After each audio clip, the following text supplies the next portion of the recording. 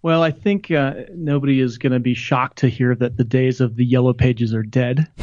but but I think there's a lot of things that people still hold on to, and they think, well, that's the way I've always done it. And it's not just relegated to the small business guy, the contractor. I think big businesses are stuck on these kind of things as well.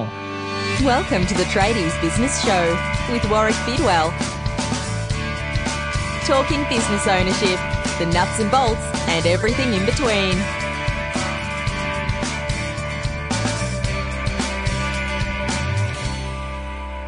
G'day and welcome to the Tradies Business Show. Was here actually finishing this episode off post-Christmas, but it was recorded pre-Christmas 2017. I took a holiday. I hope you did too, or had some sort of break, a bit of downtime, some renewal, and that you have already launched into 2018 like the space shuttle, preferably one of the more successful missions before they shut it down. Anyway, I had a fantastic Christmas, and I'm getting this episode out to you that I recorded with a mate of mine from the US of A, speaking of space shuttles. And Nick May from Walls by Design, he's been on the show a few times before. We mentioned the episodes in the interview that we recorded. And Nick's doing some pretty cool stuff. He's actually got to the stage now where his business essentially works without him, and he's created a media company. He's got multiple podcasts. He's doing speaking gigs, and he's doing some pretty cool stuff. But one of the things I really wanted to do is this Where Are They Now episode was check back in with him about his Facebook marketing and that little soundbite that you heard at the top of the show there, where so many of us do so many things because it's the way we've always done them. And that's not necessarily very bright, because the world changes. And as you know, there's plenty of sayings about adapt or die. So great chat with Nick. Always love talking to him on the show. He gives us his best rendition of an Australian accent, which I'm sorry, Nick, but it was pretty terrible, mate. I'm definitely going to claim the trophy for being able to replicate your accent, buddy. So strap yourself in, have a listen to this episode. Hope your 2018 has started well whenever you're listening to this, and I will see you on the flip side. So joining me on the Tradies Business Show podcast today is, I'm going to refer to this guy as a buddy of mine. We've spoken a few times now. I've appeared on his podcast. I think I co-hosted with him for an episode a whole bunch of months ago, or a long time ago. And it's great to have him back. I'm doing this as a bit of the Where Are They Now episodes, and checking in with some people I haven't spoken to for a while to see what they're up to. Nick May from Walls by Design, welcome back. Well, g'day. G'day, mate. Nice effort, mate. And we were chatting about accents at the top of the show before I hit record. So that's a commendable effort, mate. But I, as I said to you earlier, I just haven't come across anybody from the Northern Hemisphere that is able to do an Australian accent very well. It's tough. I'm sure they're out there, but. Yeah. So, mate, welcome back to the show. It's great to be chatting to you. Thanks for having me. This is awesome. It's always a pleasure having a bit of a yarn with you on the airwaves. Nick, there's been a fair bit of water under the bridge since we spoke last, for both of us, I suspect. Yeah. Mate, what's been going on for you? Oh, just hanging out. I mean, really, not a whole lot. I don't remember how long it's been since you and I spoke, and I'm going to guess it's been roughly about 2 years ago, because I think the last time we spoke, I was talking about Facebook, yes? Yeah, I actually had to dig back in the archives of the Tradies Business Show episodes. So for anybody who does want to go back and listen to the two interviews that I've done with Nick, they were both with back when Michaela and I were still co-hosting together.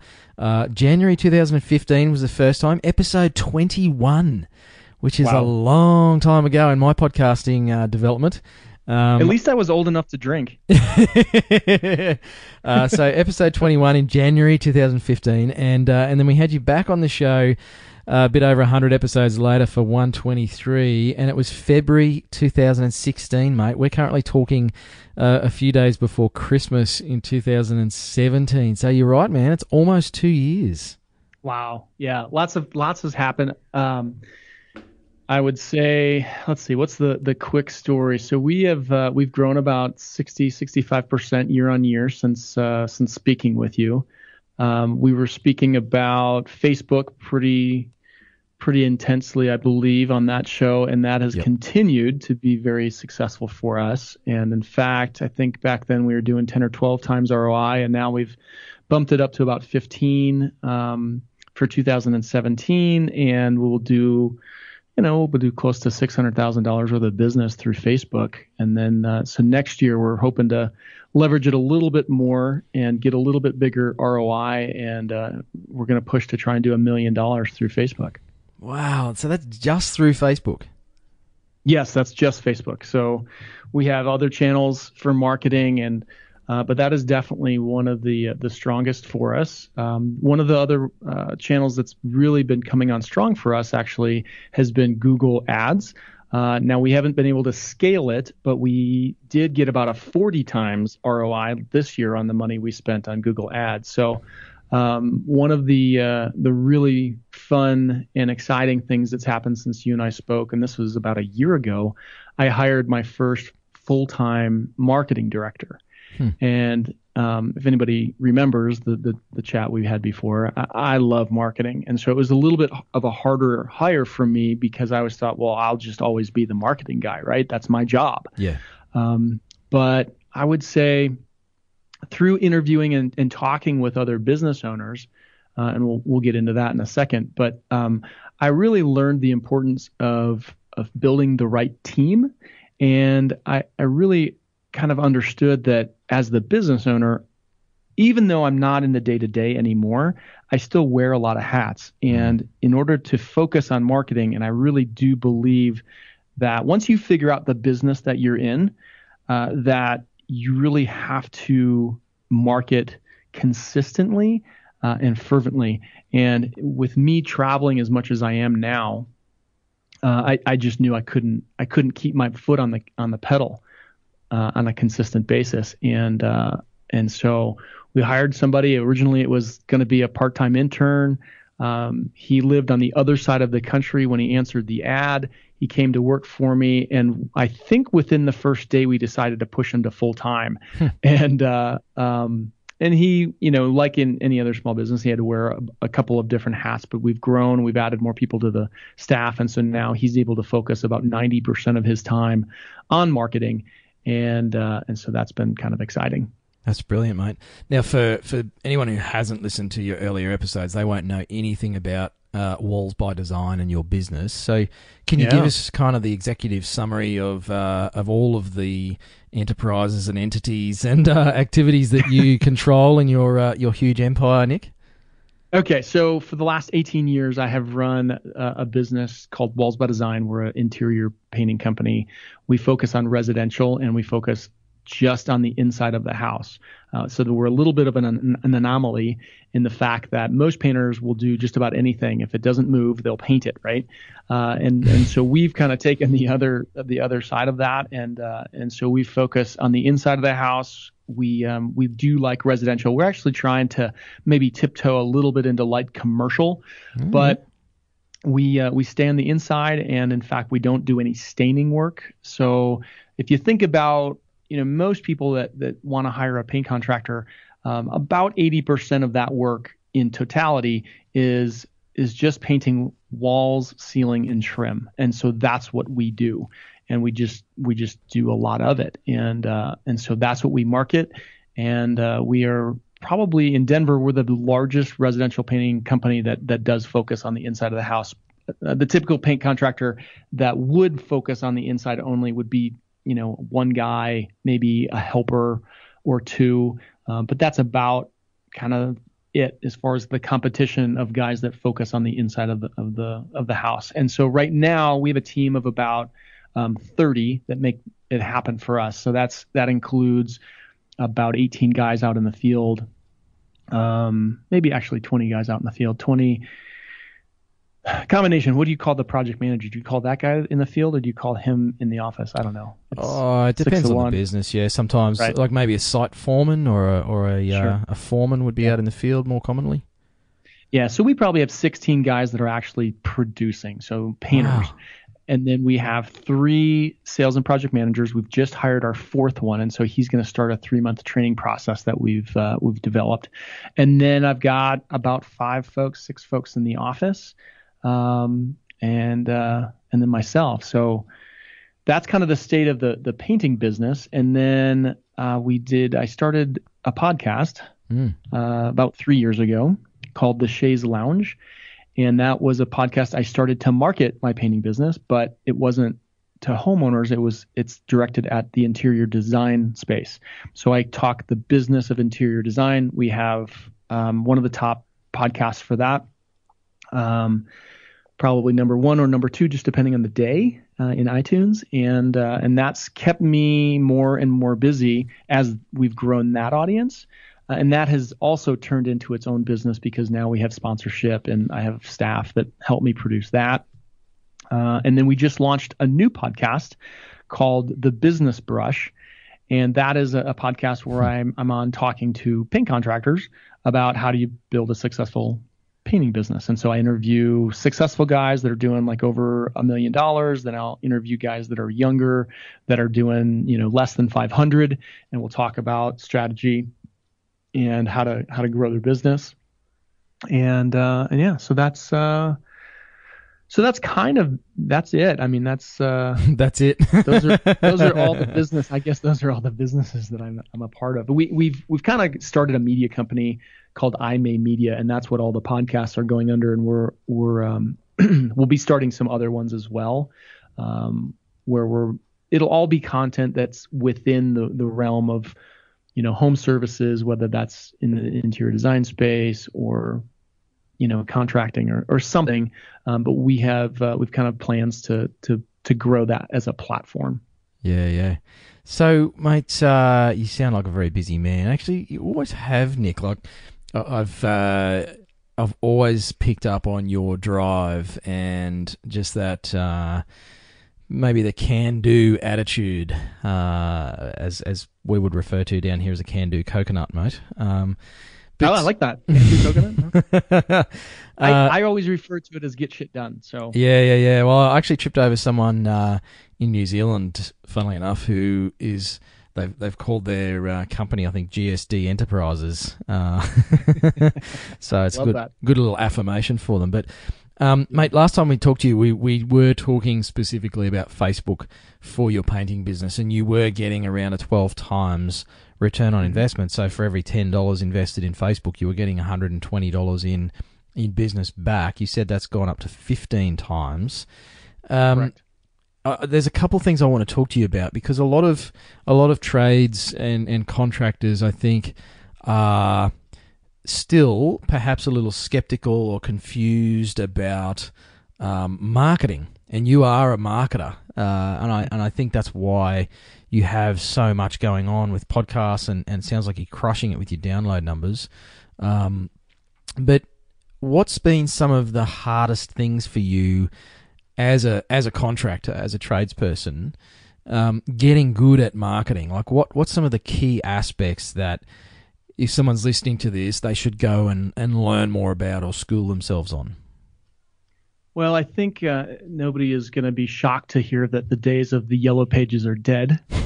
But I think there's a lot of things that people still hold on to, and they think, well, that's the way I've always done it. And it's not just relegated to the small business guy, the contractor. I think big businesses are stuck on these kind of things as well.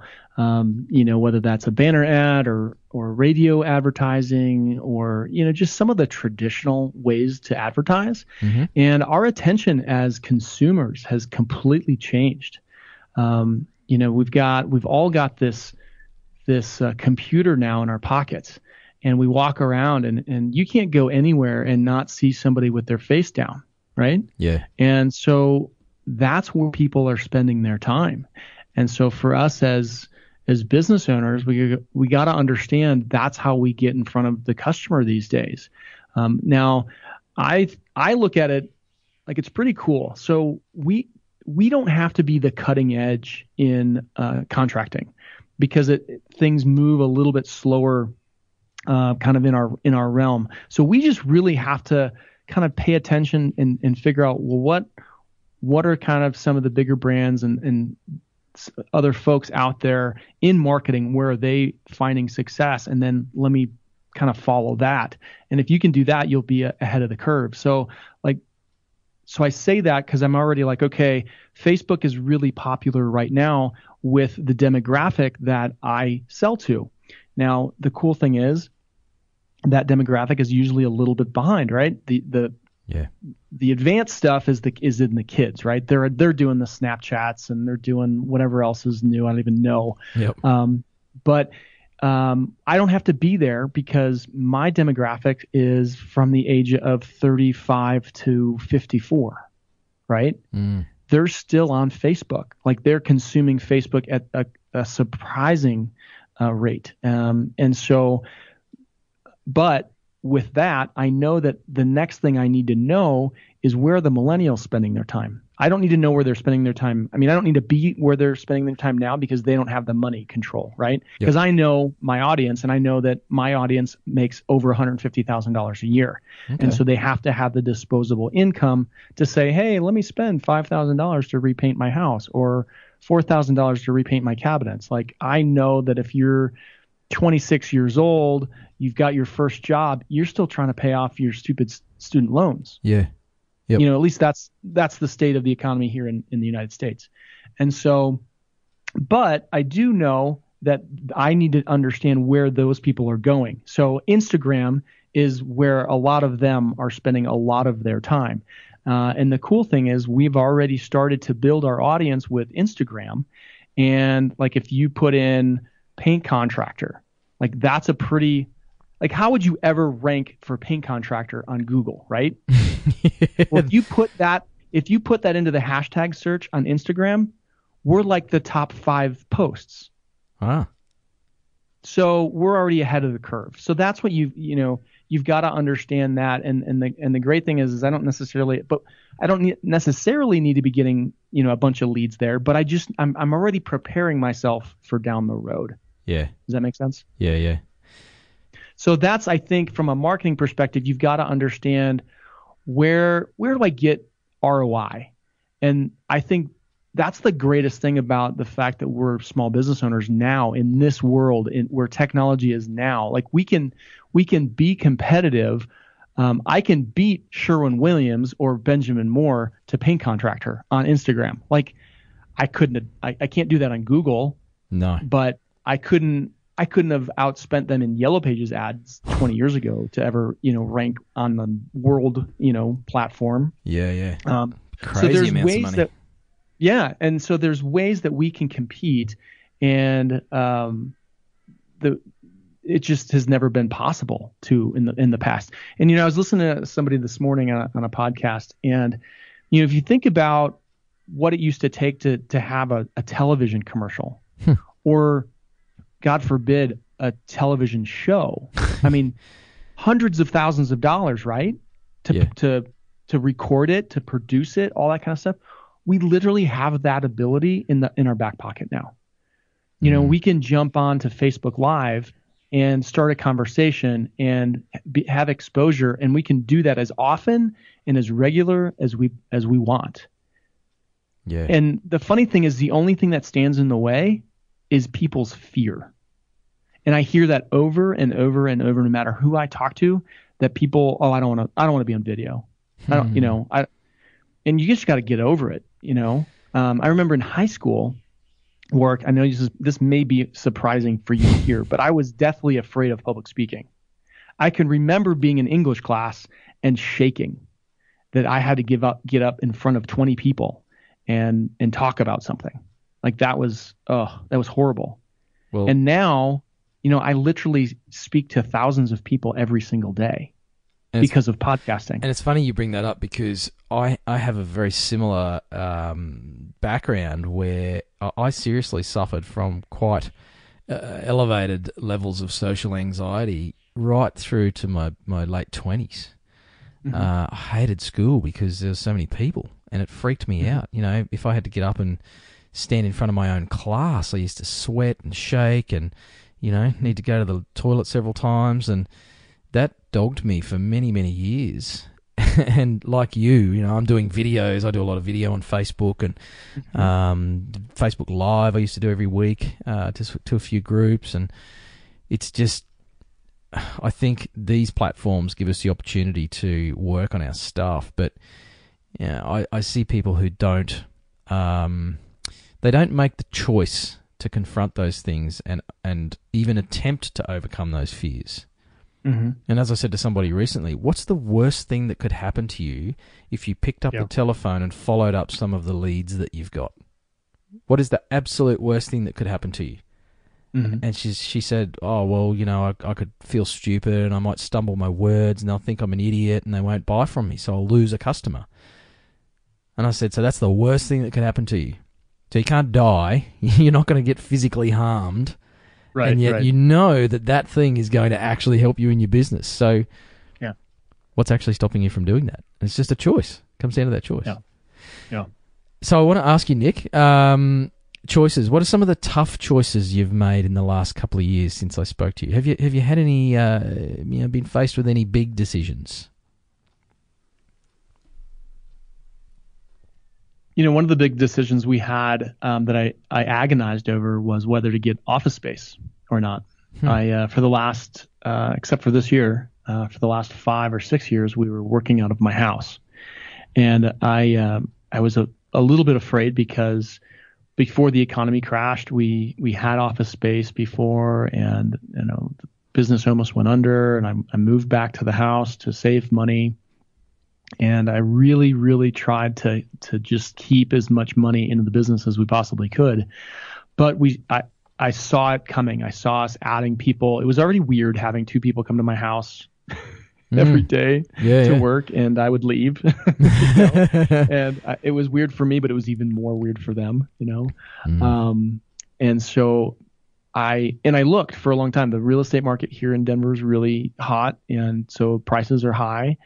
And I looked and looked and looked, and then literally stumbled over this opportunity, which a guy who owns a big landscape company bought an old church.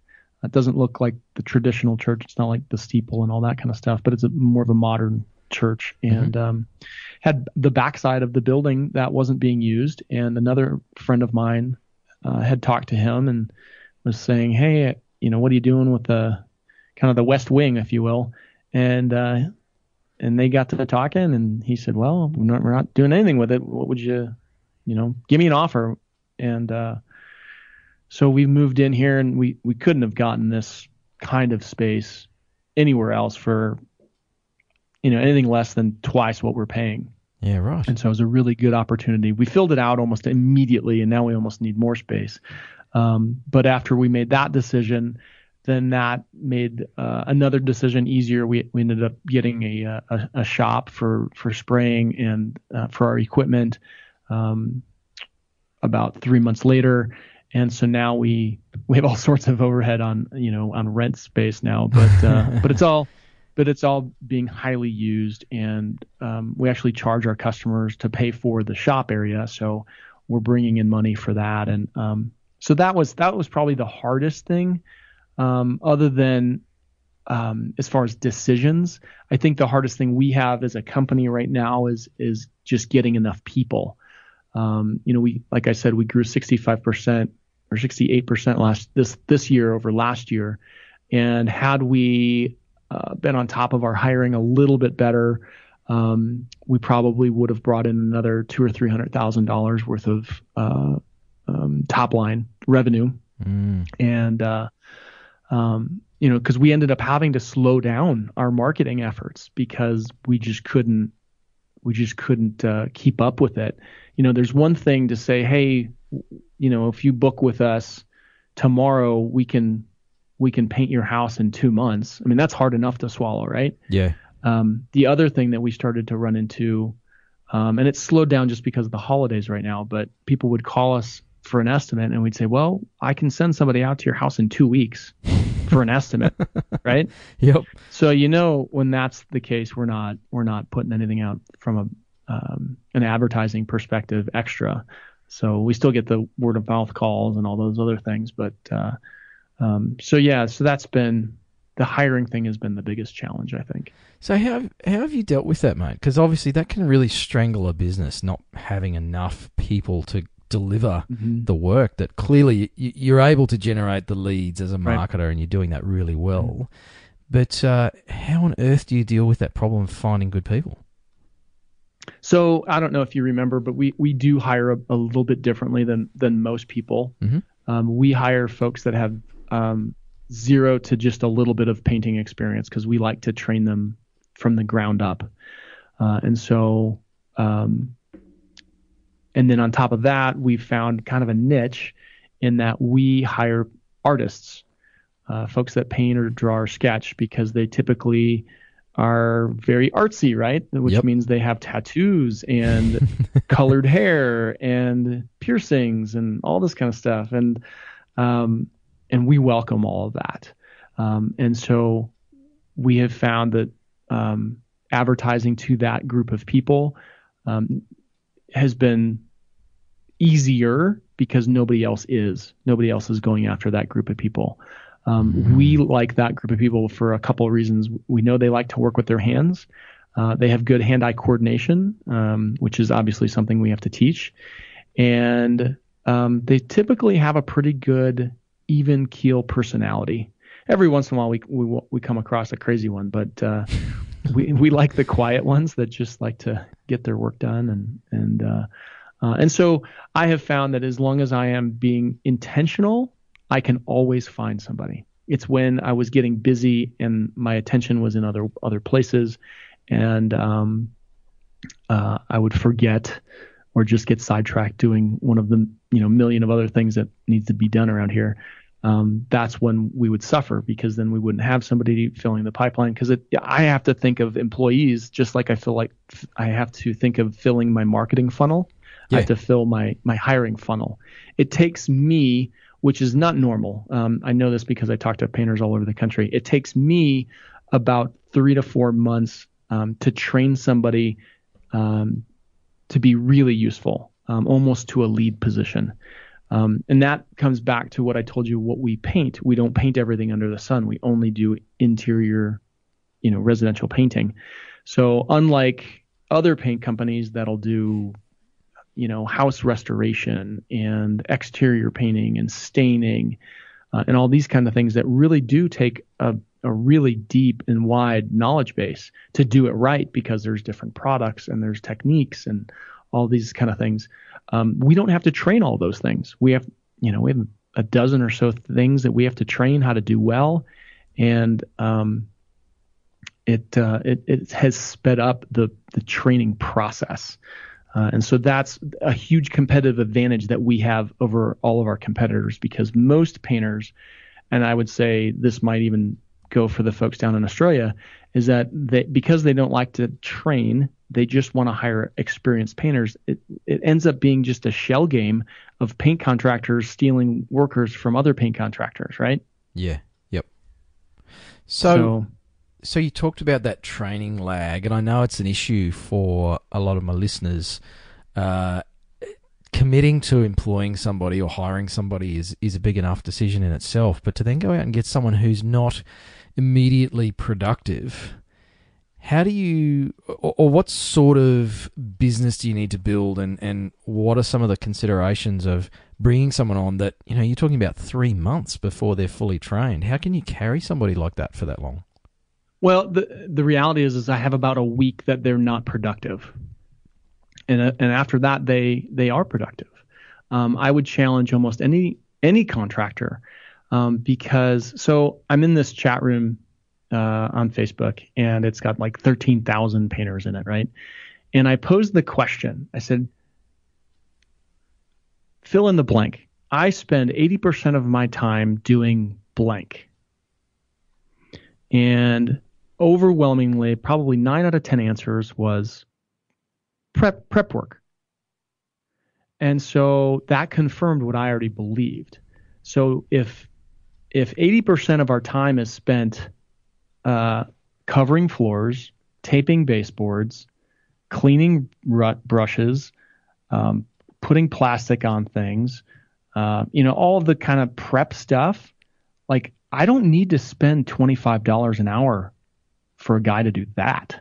Yeah. Right. And so I think in any business that's in the trades, because I've done other things in the past. I don't know if we talked about it, but I used to do flooring and kind of light remodeling. Yep. And so let's take a tile guy. So in tile, you've got all sorts of like demo that you have to do. And to my knowledge, I don't think it takes a ton of skill and training to learn how to like break up tile and put it in the trash. And then you've got carrying tile into the house. Like that's a huge thing, right? Because if you're doing a whole house, like just boxes and boxes and it's heavy and all that stuff. Like again, I don't want to pay a $25 an hour guy for that. And I would venture to guess that almost in any trade, you've got a lot of those kinds of tasks, right? And especially if you have, let's say your team is like a team of 3 guys, right, that are fairly experienced. And let's say they're doing trim carpentry. Well, I'm pretty sure there's enough work for a 4th person that would do nothing but sweep, move wood around, set up the different things that they've got to do, tear out old material. Like there's just so much stuff that can be done. And then it's just a matter of adding one thing at a time. Like, all right, let's teach somebody about cutting miters, Yep. And so for the whole month, you're going to do all of our miter cuts, right? You get pretty damn good at doing that after doing that for a month, right? Yeah. So it's, I think most people don't teach well. And I do come from a little bit of a teaching background, earlier and when I was in my younger days. And I just learned that in order to get somebody to do something, there's just a couple of phases. So you first show them how to do it, then you watch them do it, then you correct them, then you watch them do it again, and then you correct them again. And hopefully by that time they kind of have it. And then you just kind of have to keep monitoring it. And so it's not really hard, but I think guys get so busy and they're like, well, I've got all this work to do. I can't take 5 minutes out of my day to go show somebody how to do something. But if you do take that, let's say you take the 10 minutes, okay, to show them how to do this. Well, now you don't have to do the 40 hours a week that they're going to help you do. So you can make the money with all the high dollar items, right? Yeah. Yep. So. And it's something that you said there I want to sort of grab hold of, and it's giving them, I guess, the simpler tasks to start with, even though they're not doing the ultimate thing that you employed them to do, which might be, painting by themselves or sort of higher level tasks. Mm-hmm. They're being productive at some level rather than having this mindset that, well, if I employ somebody untrained, they're just kind of going to be hanging around costing me money. But they can be learning and freeing you up from doing things, or freeing up a more experienced team member if you've got a bigger team, and sort of pushes everybody up the chain, up the family tree.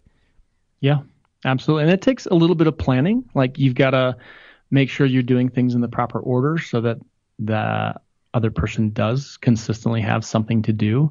But most of our projects are pretty big, and our lead painters, honestly, we tell them that the only thing that they should be doing on the project, once you've got your prep kind of fully trained, the only thing that they really should be doing is cutting in lines on the ceiling.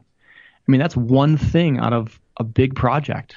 Yeah. And so everything else is pretty easy for us. And so a lot of things can be broken down in that way. And so there's a lot. I think I hear this when I'm in paint chat rooms. Like they talk about craft and they talk about how hard it is to get to their level and how good they are. And, I'm not a perfectionist. And I think success, one of the enemies of success is perfection. And that's because things can't ever be perfect. Yeah. And so when you get something to a level that's really good, that's really good enough. Because, when you're going for perfection, it'll just never get there. I have a brother-in-law, and he's a fantastic trim carpenter, like master craftsman level, right? Yep. But he could never make any money because it's never perfect enough for him. And I'm an okay painter. I would honestly say that, like, especially now that I don't, it's been probably a decade since I was actually on a painting project, but we offer this really great experience for our customers. I don't need to be a master painter, and none of my guys need to be. I may have one guy that I would probably consider a master painter, but we're not painting the Sistine Chapel. We're painting houses. And in fact, we're doing a task that just about all of our homeowners could do themselves. Yeah, exactly. But we have the right tools. Yeah. But we have the right tools. We know the right process, and so we're going to be a lot more efficient, and we're going to produce really great results. So. Yep. So now I know we're going to probably run into your time limit for our chat today, mate. So I'm keen to extract as much as I can out of you in the time available. So back to the whole Facebook thing, like 12 times return on investment, 15 times return on investment. I wrote this down earlier. You said you will probably, based on your projections and past performance, generate $1 million in business just from Facebook. Yes. Mm-hmm. In the coming year, or I think in 2018. Yeah, yes. Yep. So I'm sure there's people out there listening to that going, "How the bloody hell does he do that?" What's and I know we chatted about this a couple of years ago when you were on the show, Nick, and I think it's worth revisiting because the landscape has changed so much, and I'm sure it will continue to shift. The things that do work, the things that used to work that no longer work, as far as marketing broadly, but more specifically that online space. And I love that image that you painted for us before, pun intended, mate. Nice. Of I walk around public spaces and everyone's got their head down in their freaking phone. So it makes sense that if that's where they're looking, that we get ourselves in front of them there, because they're not looking at buses and TV ads and listening to radio. What's been the evolution of your content marketing, and in particular your Facebook presence, and how you're getting those results? So I'm not going to revisit everything that we talked about last time. No, we'll run out of time, mate. So you'll have people that are interested need to go back to, what episode did you say that was? 123. 20 makes it 1, easy. 2, 3. Okay. Yep. Yeah, nice. So go back and listen to that. Really, those truths have not changed for me. But what I will say as a reminder, so go back and listen to that, and then understand that you are not selling. I see this over and over and over in Facebook posts that people do, for business purposes. And so I'll constantly see somebody post an image and they'll say, call for a free estimate today. And I'm like, no, because nobody will share that. As soon as you sound like you're selling, someone's not going to share and hit the like button because that's going to go into their feed, right? Yeah. And so, you want to share images that people are interested in. So people are very interested in painted cabinets right now. So for us, we have a lot of images. If people go to our Facebook page, Walls by Design, you'll see a lot of images of cabinets, before and afters. And then I'll do something, fun and funny, or just, hey, check this out. This one really turned out nice. Like, it's really super basic. I don't follow any of the, the standard marketing rules of having a call to action and making sure you have a phone number so they know how to get in touch with you. It's Facebook. They know how. There's like a million ways that they can reach out and connect with me. I've had people email me. I've had people call our phone number. I've had people message me. I've had people comment in there, hey, here's my phone number. Have your office call me. Like, every which way under the sun. They figure it out. Like, it's not rocket science. So you don't need to go and put your phone number everywhere and say, here's my email. You just don't have to do that. Because we really want people to engage, hit the like button, hit the share button, tag friends of theirs. I mean, it's on a daily basis. I see people tagging, their spouse, to show them, an image that we have shared. And so those are kind of some of the truths. Now, some of the things, people, what I like about Facebook is that, people in a small geographic area, they know other people and they're friends with them. And so they're friends with them not only in their community, but on Facebook. And so once they start to like and follow me, then those images and those postings end up going into their friend's feed, and their friend's name is then associated with that post. And so that's really where the magic starts to come in. And so when you start out a campaign, you really want to start in a small geographic area, like one city or two cities that are next to each other. And you start to get that following. And then, now, I mean, people know me all over the town. And it's because of Facebook. Now, I will say we're really interested in trying to capture more and try to make it even bigger ROI. So I said we did 15 times ROI this year, and I'm pushing for 25. And the way I think I can do it is Facebook has given preferential treatment to Facebook Live because they're trying to push that platform. And so I already have a big following. We have almost 8,000 people that follow me. Now, for a big brand, that means nothing. Like 8,000 is ridiculous. But in a small geographic area, 8,000 followers is a lot. I have yet to see another painting company that's privately owned, that's not like a franchise, have more followers than us. And so I get to leverage that when I go on Facebook Live, because as soon as I go live, it goes into all of my feed. Like I don't think that they're selective on that yet. I think it immediately goes and says, Nick May or Walls by Design is online. Watch them live now. And then after I have ended that live chat or that event, then it further gets promoted as a video in their feed as well. Now, I don't think it's as prevalent as when Facebook Live goes on, but it is treated higher and with more preference than just a regular post. And so then once I get a little bit of traction with that, then I can promote it and boost that video and get even more traction. And those are all lower cost per impression kind of ads because they're people that are following me. And so we're going to go to a platform where I'm actually going live once to twice a week on regular intervals. And we're going to start to leverage industry partners. So because I have this big audience now, I can leverage that for other people.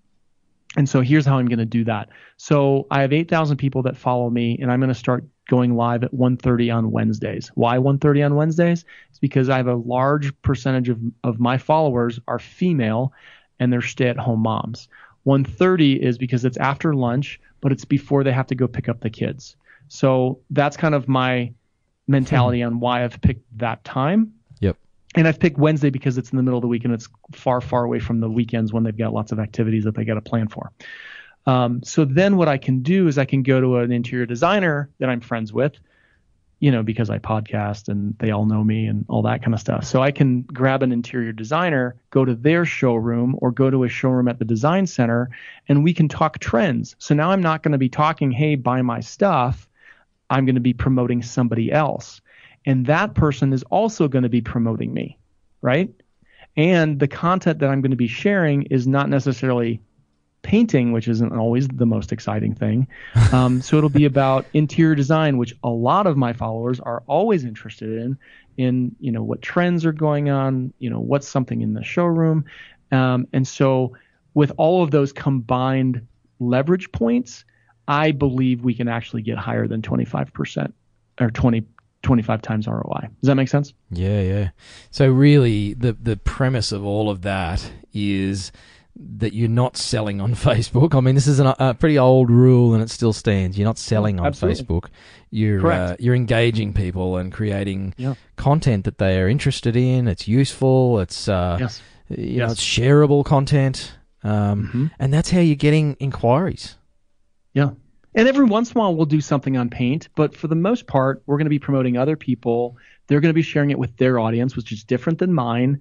And we're going to be putting out content that my audience is going to go, oh, I wonder what Nick's doing today, right? Mm. So do that's you ever the kind of sell? stuff that we're going to be doing. Do you ever sell on Facebook, Nick? Like, do you have offers or click here to book or anything like that? No, I don't. Wow. $1 million a business and you don't have click to buy. It kind of goes against a lot of... There's a book title in there somewhere. $1 million on Facebook, never sold one thing. Yeah. But it goes against some of the standard teachings, I guess, and there's always exceptions to rules. But I know you follow a lot of those guys, those marketing guys online, and no, I don't follow any of the standard rules of what people tell you to do. Yeah. But I don't think you've probably heard too many people having the results that I've had. No, not from the traditional create an ad, build a landing page, run a special offer of some sort, and drive them to an email list and then sell the crap out of them and hope they buy. Right. Yeah. Now when I first started, it was it was slower go. We weren't knocking down any doors, right out of the gate. But if you remember correctly, when I first shared the story, I started doing $50 on Facebook, just here or there, promoting things that I thought my audience was interested in, which was painted cabinets, which I knew because that's everything I saw on Pinterest and Instagram and the television shows and all that stuff. So I knew people were interested in it. And one day I looked up and I thought, man, I have spent about $1,000 over the course of a couple months, but I've sold $10,000. And I thought, gosh, maybe I'm onto something. And so that's where the journey began. And I just started doing more and more and more. And, Yes, it's interesting, mate, to see that you've done that very differently to a lot of people. And look, I have to admit, when people talk to me, trades and contractors talk to me about using Facebook, I pretty much just spout the same stuff that I've been told, which is, yep, you need to run a campaign and you've got to have a landing page and then you've got to build an email list and then you remarket to them and then, you still do the helpful content thing. You need a free download or something to bribe them into giving you their email list, but you're not doing any of that. No, I think, that's one thing that we would like to do better at this year is collecting emails and doing better email campaigns. But the truth is... you're going to make $1 million out of Facebook without doing that, mate. Right. And I just personally don't like email marketing for the most part because I don't open any of those, right? Like we all get spammed with email marketing stuff. So we try to be very selective of how much email stuff we put out. And again, I take a little bit, pretty much the same tactic with emails. I don't try to sell stuff. I try to add value and get in front of my customers. And so when we do send out emails, I think our open rate's typically in the 40 to 50% range, which is super high for email, right? Yeah, that's phenomenal, mate. Yeah. So we're typically saying, hey, I don't know if you remember, but we do a free touch-up program for our customers. So as long as they live in their house, we'll come back once a year and do that program. Yep. But we only do it in January and February. So we send out emails right around this time of the year and say, hey, just to remind you, this January and February, we'd love to schedule a time for us to come out and touch up the house. And so those are the kinds of emails we send out. So they're like pretty excited about getting emails from us. Yeah. Hey, let us come and touch up your walls. Okay. Yeah, exactly. So I'm keen then, given that, and we won't talk more about your previous results, although they're pretty spectacular and very impressive, mate. And well done, by the way. I mean, it's to do things differently to what the gurus are saying takes guts and a whole lot of faith, and it's always nice to see people who back themselves to do that sort of thing. So it's great to see those results, Nick. But what's your predictions or guesstimates of, if you look forward to next year, $1 million potentially from Facebook? They're always trying to revamp the platform and keep us all interested in spending money on on campaigns. Where do you think this is all going? What do you think some of the big or maybe even the small changes or pivots that will happen with perhaps your marketing and marketing in general? I know video is super. It's everywhere right now as far as Facebook and Instagram. They all started these video feeds, and it'll be interesting to see how that changes over the next year, because they've had a couple of updates, and just a year ago, I don't even know if I guess we were doing Facebook Live, but I don't think Instagram Live was a year ago. No. No. And but here's the other thing, I don't know how it's all going to play into it, but podcasting is huge. And the platform for podcasting, there's so much opportunity because it's such a personal experience. You have an audience that listens to you every week, right? You put out every week. Yep.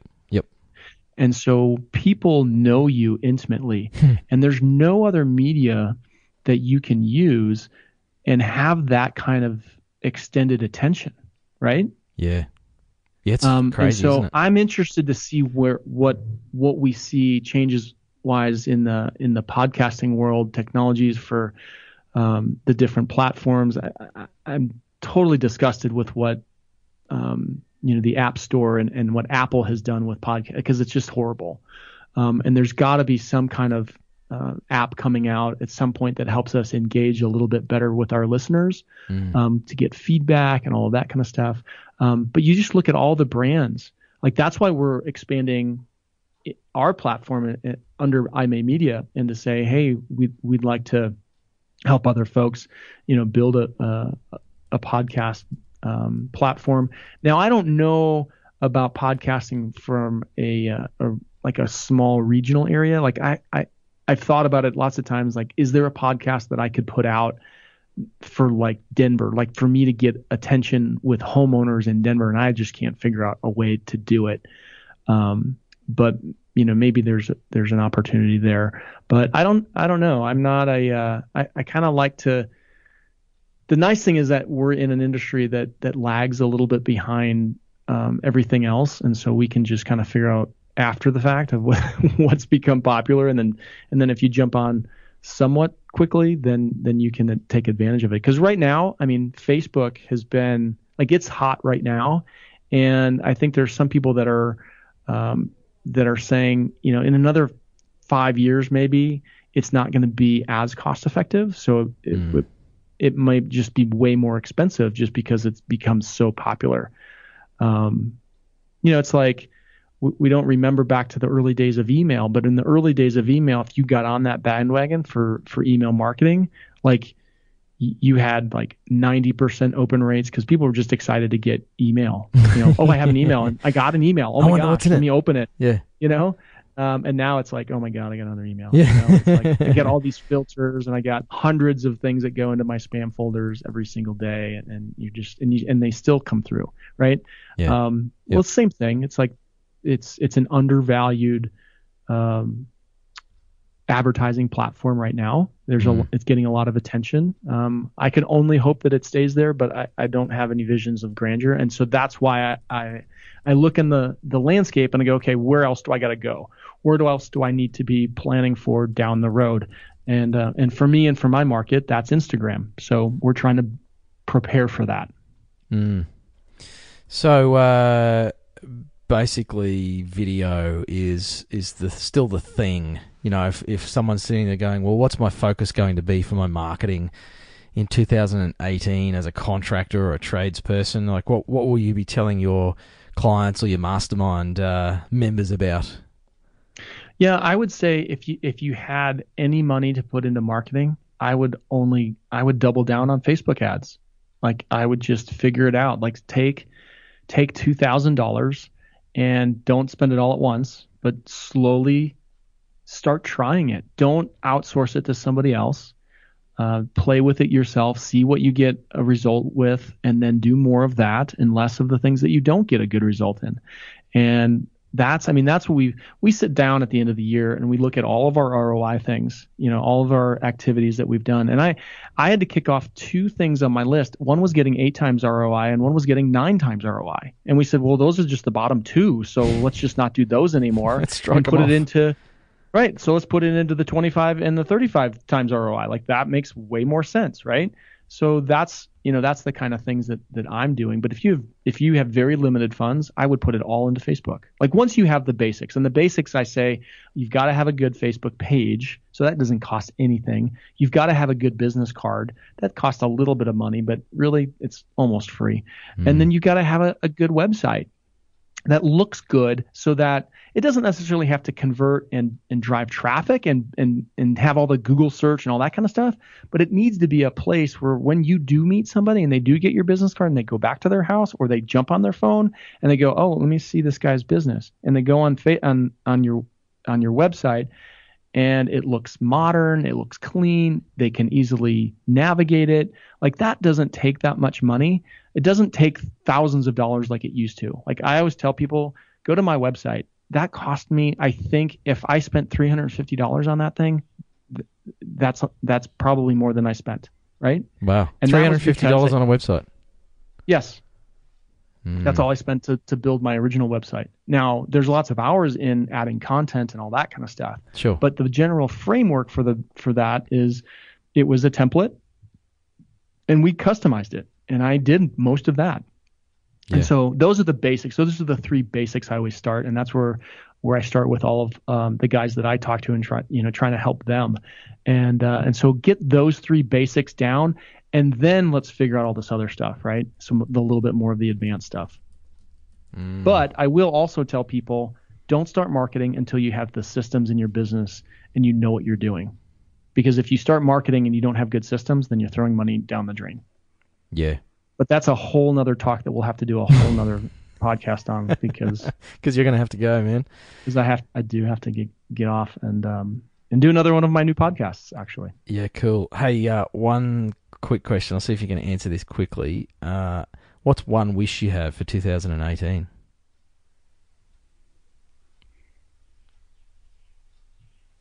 I only get one. You've only got time for one, mate. Oh, okay. Or just tell us what they are without the detail, perhaps, if you've got more than one. Well, I want to make twice as much money as I made last year. Mm-hmm. And I want to be out of my business, out of my office 50% of the time. Doing what? Just out. Like that might be podcasting. That maybe I'm traveling a lot for the podcast. I'm taking a little bit of vacation. I'd like to take a little bit more vacation. I've gotten to go to Spain. I went in February, and I'll go again this year in March because of one of my podcast sponsors. And I get to take my wife on that, so that's really fun. Nice. And yeah, I guess those are the 2 things. Cool, man. So many things are going in the right direction that, it's certainly seems that way. It's been exciting. Yeah. And I'll commit to checking in with you maybe in a few months or something, and we'll have another chat, mate, and we'll dig a little deeper on a few of these issues because we sort of skimmed over the surface of a lot of stuff. Which has been great, but I don't want to leave it 2 years until we chat again, mate, because I'm keen to follow your journey and your growth. And it's fun. I'd love to join you as often as you'd have me. I think there's a lot of lessons in there for trades and contractors all over the planet. Sure. And yeah, if we can dig some more out, mate, that'd be awesome. Yeah. And besides, I love listening to your American accent, man. It's just so cool. Thanks, man. I love it. All right, dude. Thanks so much for your time, Nick. I know you've got to go and do another episode somewhere else. It's been awesome having you on the show. I wish you and your family a fantastic Christmas and holiday season, mate. Thanks. Can I plug my newest podcast? Hey, go for it. Yeah, I don't think I mentioned it once. No. So where do listeners have to go to subscribe to your podcast, just in case they want to add another one to the list? That's right. I would just add, not not replace. But join me over at The Business Brush, and that is where I'm talking about paint contracting. But you can replace paint with wood or bricks or tile or anything. So cool. The Business Brush. We're in iTunes. We're in Stitcher. I think we're even on Google Play. I don't know how we got there, but I think we are. We can't do that here in Australia. No, can't do that. No, we can't submit to Google Play yet. It's not available in our region. So unless I do some weird techo stuff and create a fake site. Yeah. But I've tried to get one onto Spotify, but it's not showing up. So anyway. Figure that out. Well, fantastic. This was fun to catch up with your work. Yeah, thanks, man. Enjoy the rest of your day, and I'll speak to you in 2018, dude. Awesome. Cheers, buddy. There you go. Another episode, another guest. Nick's one of the best guests I've had on the show. I love his passion for business and trying new things and staying up to date. And, he made some really good points in there about... that whole thing that I talked about at the top of the show about adapt or die. So he's off taking a break. He was, because I'm doing this after Christmas because I took a break, as I said. It's the first year I pretty much switched off my devices and just chilled out. Didn't really check emails or anything for multiple days at a time. It was great. Anyway, that's our first episode for 2018. I hope it's shaping up to be an awesome year already. I am looking forward to bringing you more content. I've got some more guests lined up. I'm pumped up for a great year ahead, and I hope you are too. So hang around. Stay tuned. There'll be another episode coming your way. Bye for now. You've been listening to the Tradies Business Show with Warwick Bidwell. Want to get off the tools and into true business ownership? Find out how at tradiesbusinessshow.com.